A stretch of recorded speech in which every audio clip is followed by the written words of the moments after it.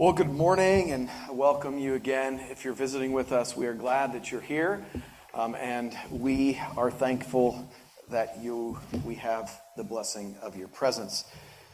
So, as you're probably aware, I'm starting a new sermon series. I'm going to be preaching through the book of Luke. Now, let me tell you something.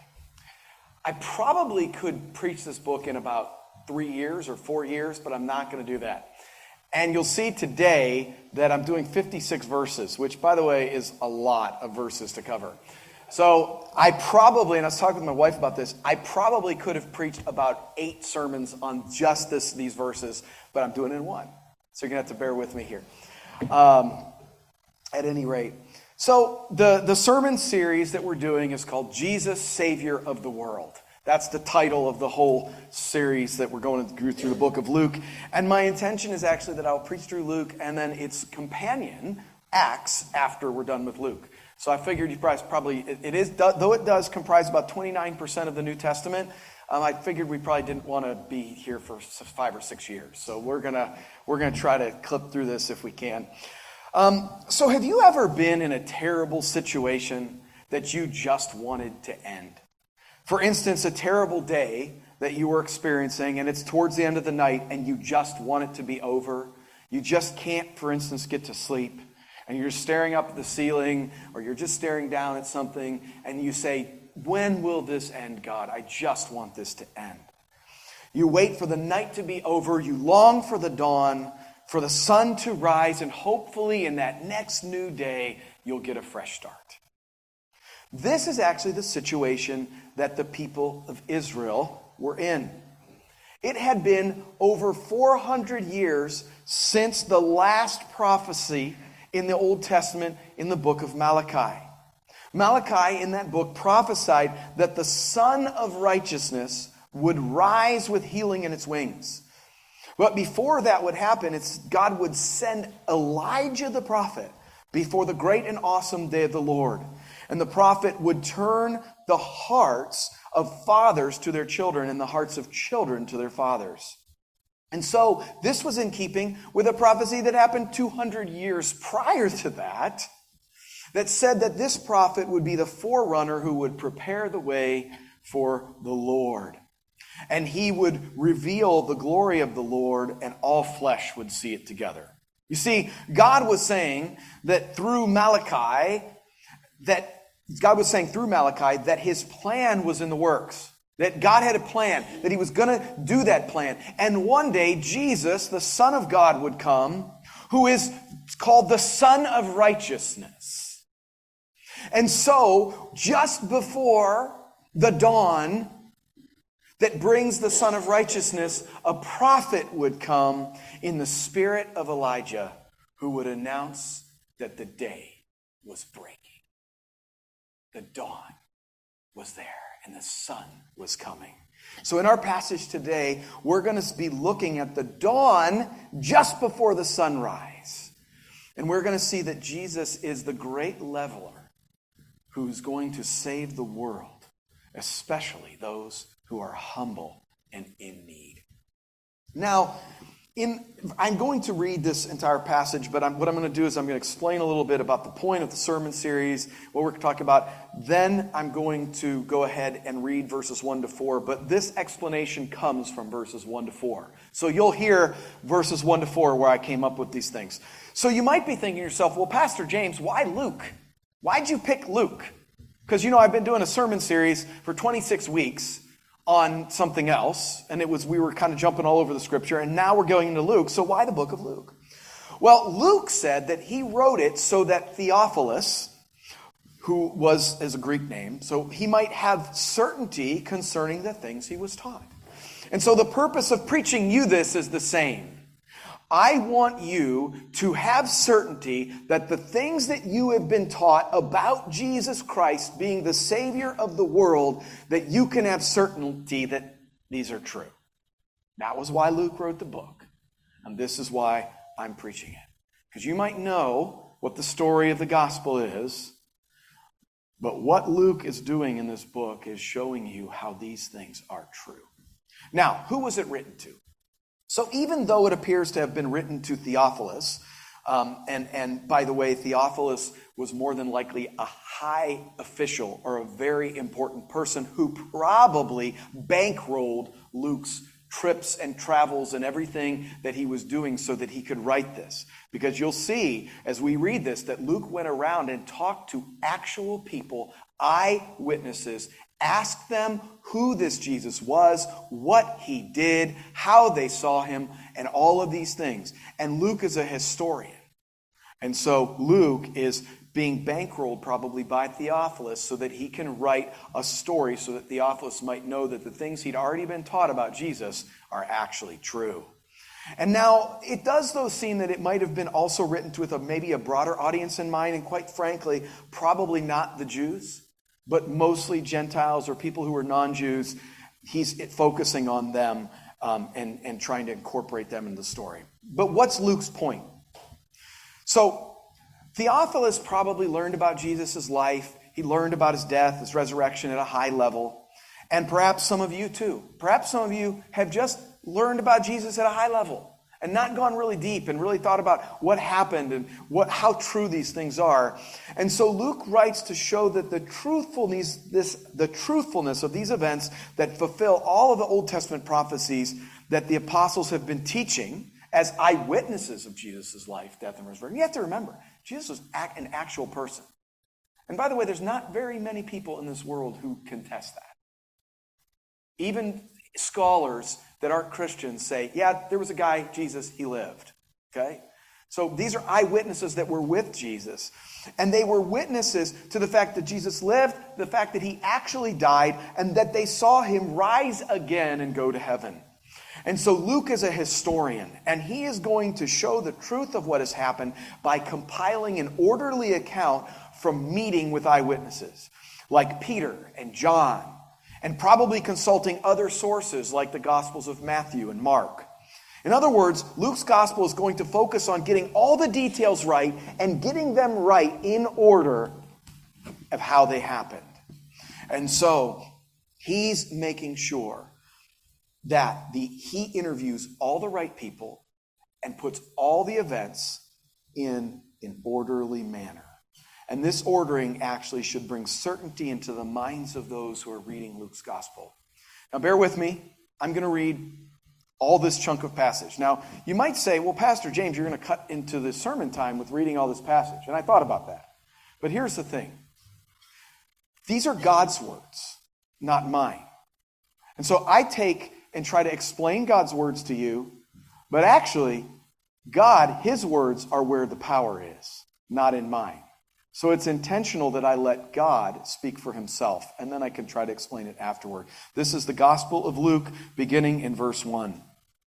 Inasmuch as many have undertaken to compile a narrative of the things that have been accomplished among us, just as those who from the beginning were eyewitnesses and ministers of the word have delivered them to us. It seemed good to me also, having followed all things closely for some time past, to write an orderly account for you, most excellent Theophilus, that you may have certainty concerning the things you have been taught. In the days of Herod, king of Judea, there was a priest named Zechariah of the division of Abijah, and he had a wife from the daughters of Aaron, and her name was Elizabeth.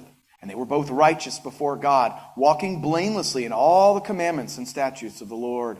But they had no child because Elizabeth was barren, and both were advanced in years. Now, while he was serving as priest before God, when his division was on duty, according to the custom of the priesthood, he was chosen by lot to enter the temple of the Lord and burn incense. And the whole multitude of the people were praying outside at the hour of incense. And there appeared to him an angel of the Lord standing on the right side of the altar of incense. And Zechariah was troubled when he saw him, and fear fell upon him. But the angel said to him, "Do not be afraid, Zechariah, for your prayer has been heard, and your wife Elizabeth will bear you a son, and you shall call his name John. And you will have joy and gladness, and many will rejoice at his birth.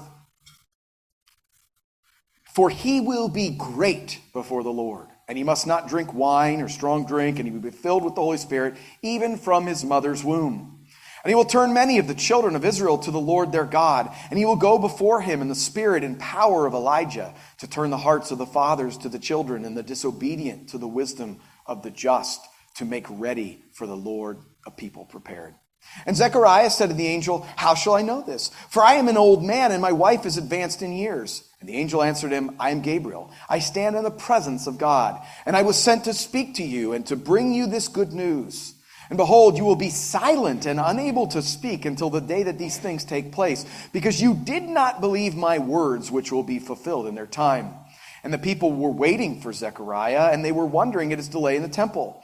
And when he came out, he was unable to speak, and they realized that he had seen a vision in the temple. And he kept making signs to them and remained mute. And when his time of service was ended, he went to his house.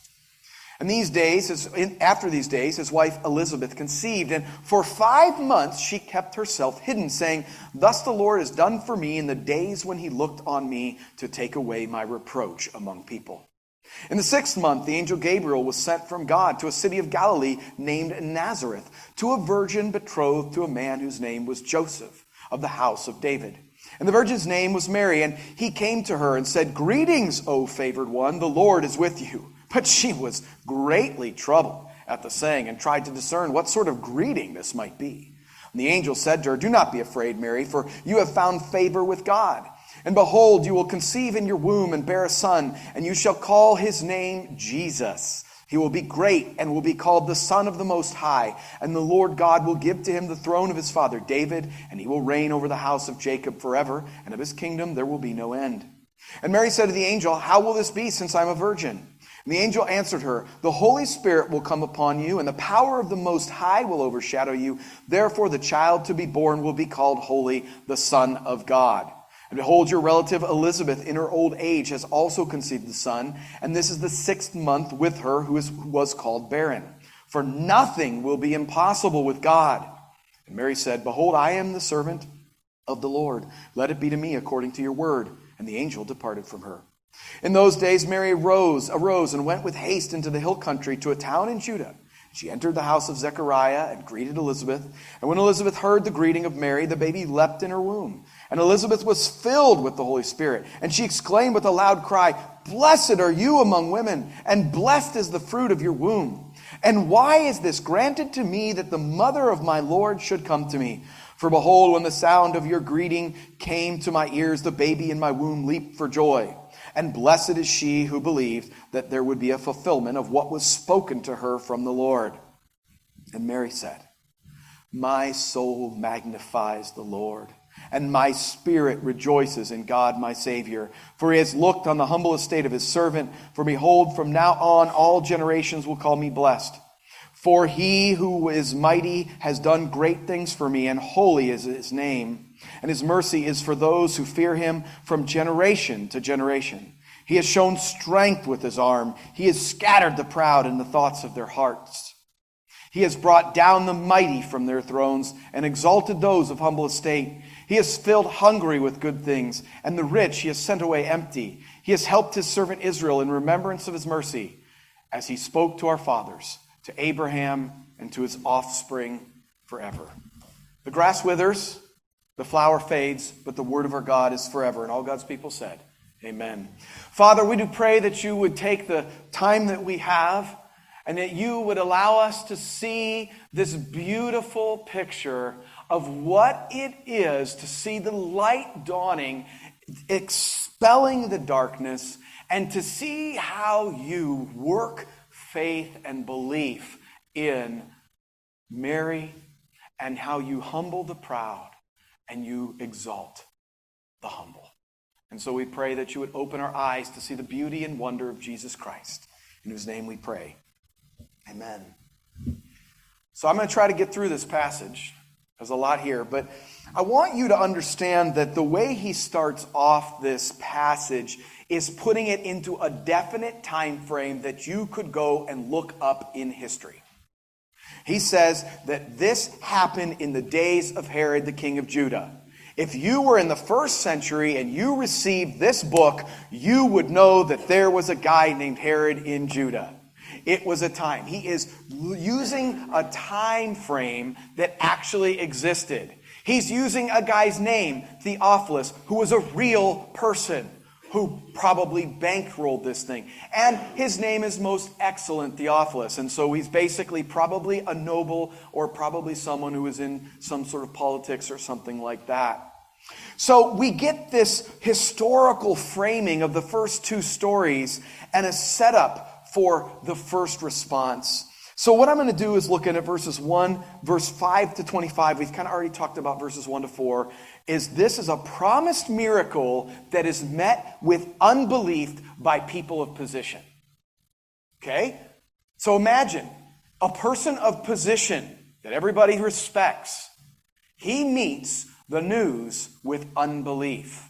The second half we're going to look at from 26 all the way to 56 is someone who's humble, who people don't really respect that much, and she meets this news with belief. So those are our two real things that we're trying to focus on today. So basically what we see here is I want us to meet Zechariah. He is a priest. He has lineage. He is well respected. And this guy, Zechariah, has a wife named Elizabeth. And he is actually in a place where he's called godly, and his wife are called godly and righteous. So these are good people. Good people who hope in God, who are looking for the coming Messiah that's going to happen. They trust in God. I mean, Zechariah so much so that it'd be kind of like a preacher, right? I mean, he's like in the church, he's doing service. Right? And he's actually going at this time into the temple to deal with the incense, which is a representation of the prayers. But you have this problem that's set out, which is Elizabeth, his wife, is barren. She's an older lady. She hasn't had any kids. And there's no hope and at all for her to have a kid. That's what we're dealing with. And so this is where the story takes a turn. This couple is going to be told, at least Zechariah is, by a very important angel, Michael. By the way, Michael is a big deal. Michael was the one that we read about in Daniel. And Michael was coming to Daniel to tell him of a prophecy of Jesus Christ, the King of Kings, coming to tear down the proud, to ultimately establish his kingdom in the earth. And so this prophecy was given to Daniel by the angel Gabriel. So for Gabriel to go to Zechariah was like, hey, we're at another really important part in God's redemptive history. And here is God's messenger comes right from God's presence to tell Zechariah what is going on. So this is the setup here. So he is going to tell Zechariah basically that his prayers. Now, if you're like me, you might ask a question. What prayers? Your prayers have been answered. Was it his prayers for a Messiah or his prayers for a child? Guess what's answered? Both. Because John the Baptist, which we're going to talk about in a moment, is the answer to them not having a child, and Jesus is the Messiah. So he had been praying for the Messiah and probably his child, and Gabriel kind of, I think, leaves it sort of generic. When people say, well, which is it? And you say, yes. Right? That's kind of, I think, where we're at with this a little bit. So basically, you would think, okay, for them, that he's been praying that his line, the godly line of the Aaronic priesthood, would continue through him, and he's all but given up. His wife can't have kids. She's too old to have kids. So here comes Michael saying, hey, you're going to have a child. Now, let's say your wife was 60, 70, right? Or you are 60 or 70, and somebody comes to you and says, you're going to be pregnant. What would you say? The exact same thing Zechariah said. Okay? Let's not be too harsh on Zechariah, okay? What is his response to the angel? If you look at the passage, how shall I know this? For I am an old man and my wife is advanced in years. Basically, in English, he said, I'm too old, my wife is too old, we can't have kids.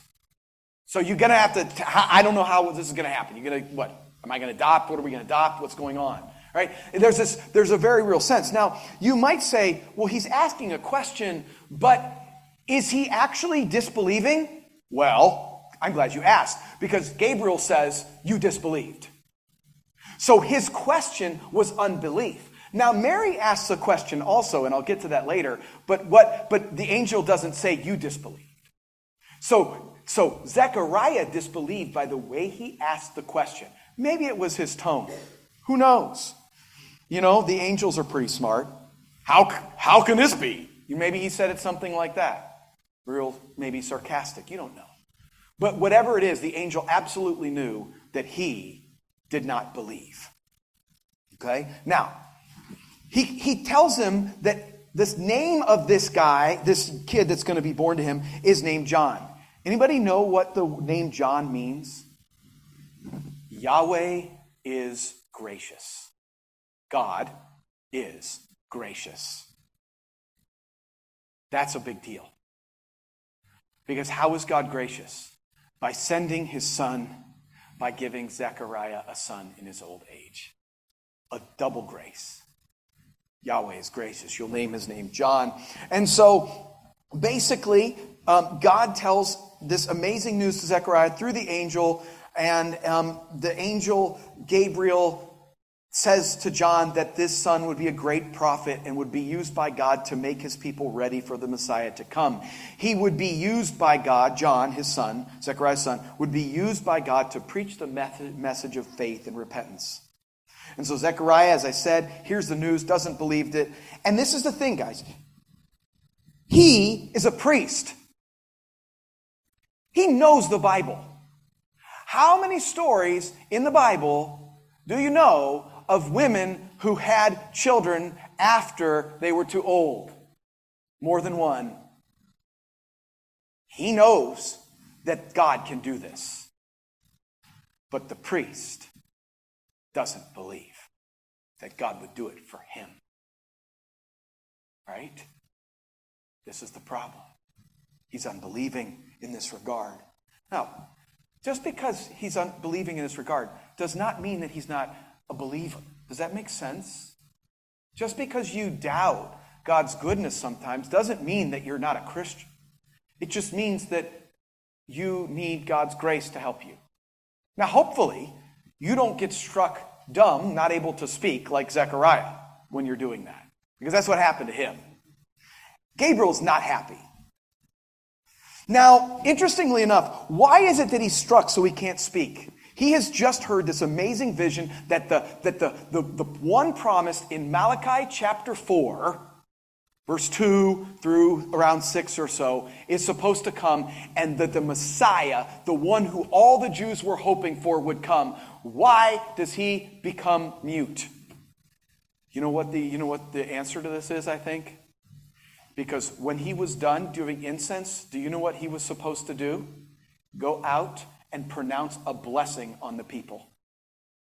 He was not able to pronounce God's blessing upon the people. He would have done that in hypocrisy if he would have done that.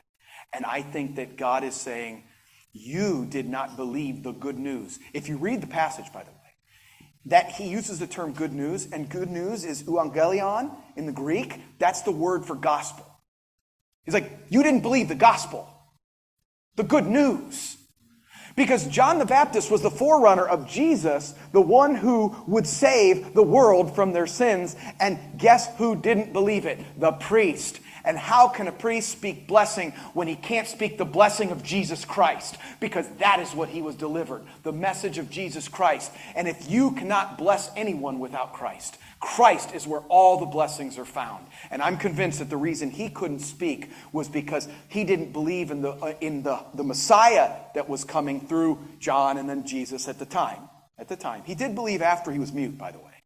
Because we're going to see that next week. He really believes it. But it took him a bit, maybe 6 months after and 8 months or 9 months, and finally the baby's born. It's like, yes, what Gabriel said is true. And then he goes and extols the Lord. But the point is that you cannot give blessing. There is no blessing in this world. There's no blessing in life without Christ. Without Christ, all is misery and pain and suffering.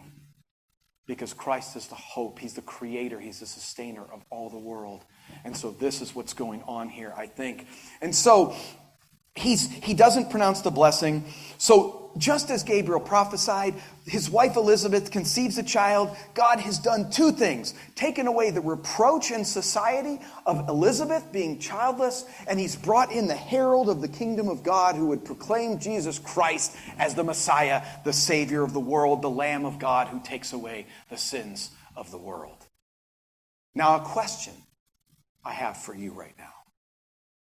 Do you believe that God has power over the natural world?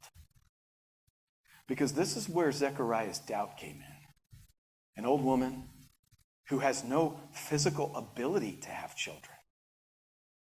God somehow comes in and restores her womb when there was nothing left in there. And she becomes pregnant. God over the natural world. Do you believe that God has power over the natural world? Can he bring conception to a barren womb? Do you believe this story and the many stories that we're going to see to come? Or do you think that this is just fanciful stuff? It's a good story. It's a nice little story. I don't know. The Bible, I can't trust it. I'm not sure. I'm not sure if this is true. That doubt is what Luke is going after. He's saying, no. What happened is true. There was a guy named John who really was born to a woman who was barren. There really is Jesus who was born the Son of God, and that the Holy Spirit impregnated Mary, which we'll get to momentarily. Will you believe the stories found in the book of Luke about the great and mighty God interacting in the world in miraculous ways to bring about his plan and purposes? Will you believe, or will you be like Zechariah and doubt? And I would just challenge you, you don't want to be on the receiving end. If God's pursuing you and you're doubting, you don't want to be on the receiving end of God saying, well, I'm going to show you that I'm real. That is a very dangerous place to be. You must believe. You must trust in God that he can do anything. Secondly, a promised miracle that's met with belief by the lowly. The next story is actually really astounding. It's the story of a young peasant girl from this know-nothing place, little town of Nazareth, that was so tiny that nobody thought it was a big deal. And actually, this is where Jesus grew up there. Remember, he was born in Bethlehem, but he was raised in Nazareth, which Mary was from and Joseph was from. And Nathanael, when he meets Jesus, says, can anything good come from Nazareth? Do you guys know any place in New Hampshire like that where you're like, nothing good can come from that place? Like, it's just this podunk place that nobody, right? There was places like that in Ohio that I lived when I grew up. The point is that people believe that sort of stuff. And this is where Mary was from. So a young, poor peasant girl who had like nothing to offer believes.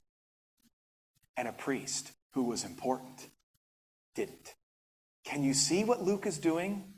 Can you see how Luke is saying that God exalts the humble? Can you see how Mary is just a picture of Christ? Christ, the King of the universe, would come down and take on flesh, born to a peasant, humble, poor. He didn't have a home that he owned. He was mocked and derided and made fun of because he was from Nazareth. He wasn't what anybody wanted, what anybody expected. And here's Mary the same way. And so God takes a young woman, and women were not treated well back then. You know that, right? Like, they were not treated well. They were not respected. There's been a lot has happened in the 20th century for women, right? Jesus began that with this.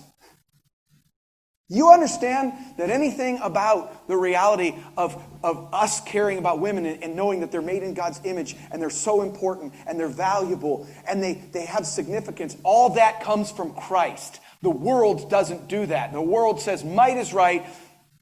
It's the strong win. The weak are pushed down. This is Jesus who does this. And you see a picture of this in Luke, and you're going to see it all throughout the book of Luke because there's so many stories of women throughout the book of Luke. And this is the reality of what our Savior, he takes those that the world pushed down and he raises them up. So, Mary is this no-name town, a virgin who is engaged to be married, who is a descendant to Joseph, who's a descendant of David, and the angel Gabriel shows up again, and he tells her something beyond belief. You're going to get pregnant, but there's not going to be a man involved.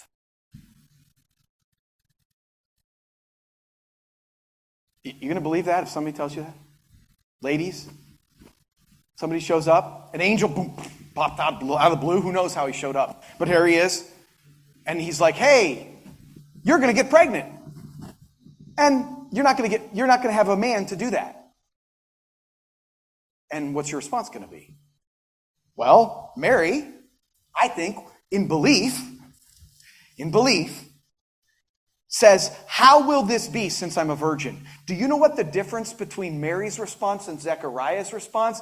Mary basically says, I'm here to do what you want. I'm going to accept it, but I kind of need a little help here.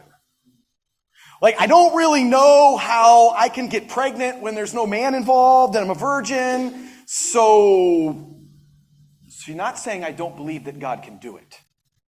She's saying, how? What do I need to do? Because notice, she's going to say, at the end, I am your maidservant. I'm here to do what you ask me to do. I will do whatever you say. And guess what? That's the same thing Jesus said. I'm not here to do my will, but your will. Mary represents a picture of Christ. Jesus Christ at the cross, right before the cross in the Garden of Gethsemane said, not my will, but your will be done. And Mary says, behold, I am the servant of the Lord. Let it be to me according to your word. And the angel doesn't shut her mouth. Actually, the angel just goes away. Gabriel goes away. And then the very next scene we see is she has been told, by the way, that her relative, Elizabeth, is going to have a baby. She's old. She's going to have a baby. So Mary's like, this is cool. I'm going to visit her. That's what happens. So she goes to visit Elizabeth, and she is pregnant. And at the very, very early stages of pregnancy, you have to understand, right? 6 months. And she has just been told by the angel. So we're talking the conception had just happened. And Mary goes, and she goes to Elizabeth, and and John the Baptist is 6 months old in the womb, and as soon as Mary steps in the room, the baby, John the Baptist, is like party time. He leaps. The hope, my life purpose, the whole point of everything that I am going to be, it just walked in the door. That's what was going on. And Elizabeth, what does she do? She says, oh my goodness, the baby just leaped. But it's more than that. The Holy Spirit comes in upon her. And she speaks these amazing words with a loud cry. So she yells this out. She belts this out. Anybody around could have heard it. Blessed are you among women, and blessed is the fruit of your womb. And why is this granted to me, that the mother of my Lord should come to me? For behold, when the sound of your greeting came to my ears, the baby in my womb leaped for joy, and blessed is she who believed that there would be a fulfillment of what was spoken to her from the Lord. So, what happens? Elizabeth has filled with the Holy Spirit and says, you are blessed. The angel pronounces a judgment on Zechariah, and God himself pronounces a blessing on Mary. Can you see the contrast in the stories? An unbelieving priest, a poor woman who believes, a judgment on the priest, and a blessing on this young girl. That's cool. That's what the gospel does. Tears down the proud and raises up the lowly. And guess what? Guess what? In all this stuff, when the angel had told Mary this, and I don't want to, I skipped over this, but I'm going to go back to it for a moment. Imagine that an angel had said to her that he will be great. Do you know that John the Baptist that the angel also said that John the Baptist would be great? John the Baptist would be great, and he tells Mary that Jesus would be great. But what is John's greatness? John's greatness is he's going to be a great prophet. What's Jesus' greatness? That he is the Son of the Most High God. The greatness of Jesus is his origin. He is the eternal God. And this is the story. And so Jesus is greater. So you want to know what this story is? John the Baptist, he's great. Jesus, he's greater. And this is what we see going on. And so the King of Kings would impregnate Mary through the Holy Spirit. And this is important for Christianity because every person who is born by a man and a woman is sinful. They're sinful. You all know this. You have had kids. You all know this. You know, it doesn't take long before you start seeing their deviousness and their sin. It doesn't take very long, right? You can see it usually within a year. You start seeing it, right? You're like, I don't think you need food. You're just yelling at me, right? So, I mean, there's good reasons they cry, of course. They can't speak. But my point is that everyone born is sinful. But Jesus Christ is not born of a man. He's born of the Holy Spirit. Somehow, beyond our ability to comprehend, the God of the universe impregnates Mary using her substance. So this is what we believe in the creed, using her substance. So the substance of Mary, the egg, however we want to think about that, and the Holy Spirit sanctifies that, and Jesus Christ, God, eternal God, takes on flesh and adds flesh to himself with what our confession says, a reasonable soul, a true body and a reasonable soul. Just like you and I, except the difference of Jesus, he doesn't have any sin because the Holy Spirit impregnated Mary without a man. And so, Jesus Christ, God himself, is now in flesh. And so because of that, what Mary does is she opens up what we call the Magnificat. And this is where Mary goes. And by the way, Mary was a peasant, right?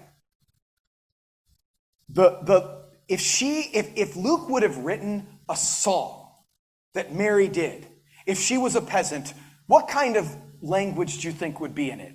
It would be like kind of street language, right? But do you know what this is, which is more of a testimony of the fact that it's true? Mary is actually quoting Scripture.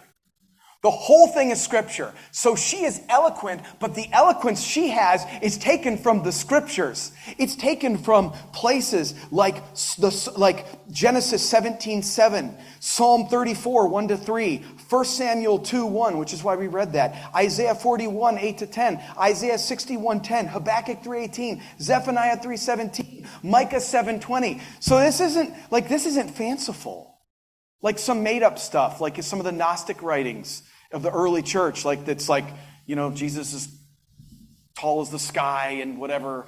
It's not like that. She, a young, simple virgin who's poor, has memorized Scripture and let Scripture come out to do this. And in that Scripture, she uses all of this language about how her soul is magnifying God, rejoicing in God, looking at the humble and all that. So I want to wrap this up. I've gone too long already. So let me wrap this up with this Magnificat, what goes on. There are really actually 7 things that she brings out.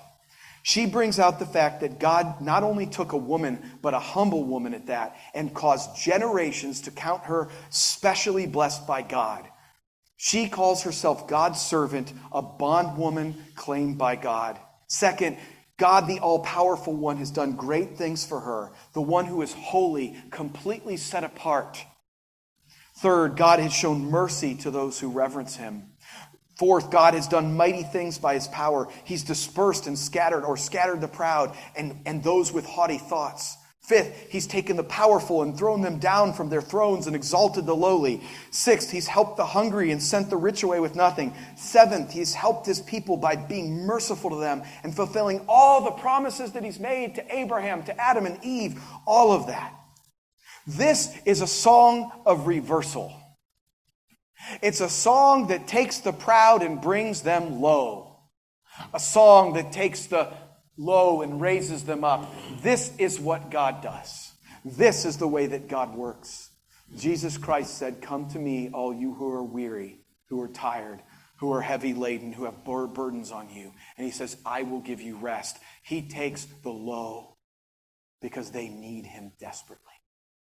If you are low, if you're feeling low today, Jesus Christ has a word for you. The same word that he gave to Mary. Come, enter my rest, and trust in me, the God who tears down the proud and raises up the humble. So the dawn has just shone, and Jesus, the King of the universe, has just shone into the darkness of a cold, hard world that lets the weak just be broken and stomps on them. That's what the world does. And God says, no, that's not how I work. Those who are low, the meek will inherit the earth. Those who are needy, those are the people that I've come to rescue. And he does this by showing us Zechariah and showing us Mary. Mary, the mother of God. The theology, they call it Theotokos, the mother of God. That is unbelievable. But the question is, are you going to believe it? Are you going to trust the word of God like Mary, humble, knowing that God is true and does what he says? Or are you going to be like the priest and be unbelieving? That's your choice.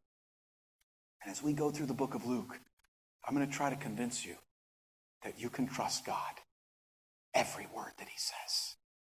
And you can walk like Mary and have God let you see and raise you up because he humbles the proud, but the lowly he raises up. Lord God, I just pray that you would be with the people here in this room, that you would show them the beauty of Christ, the truth of the gospel, the truth of Luke's account, that you would break any unbelief, that you would allow belief to come and allow each and every one to see that Jesus Christ, you are the one who does a great reversal. You are the one who raises up those who are in desperate need, the weak, the needy, the weary, the heavy laden. You are the one who does that, Lord God. And so I ask that you would break into hearts of unbelief and bring belief, and you would show your beauty and wonder in and through the gospel, the good news of Jesus Christ that we've just heard from Luke. And we ask this all in Jesus' name. Amen.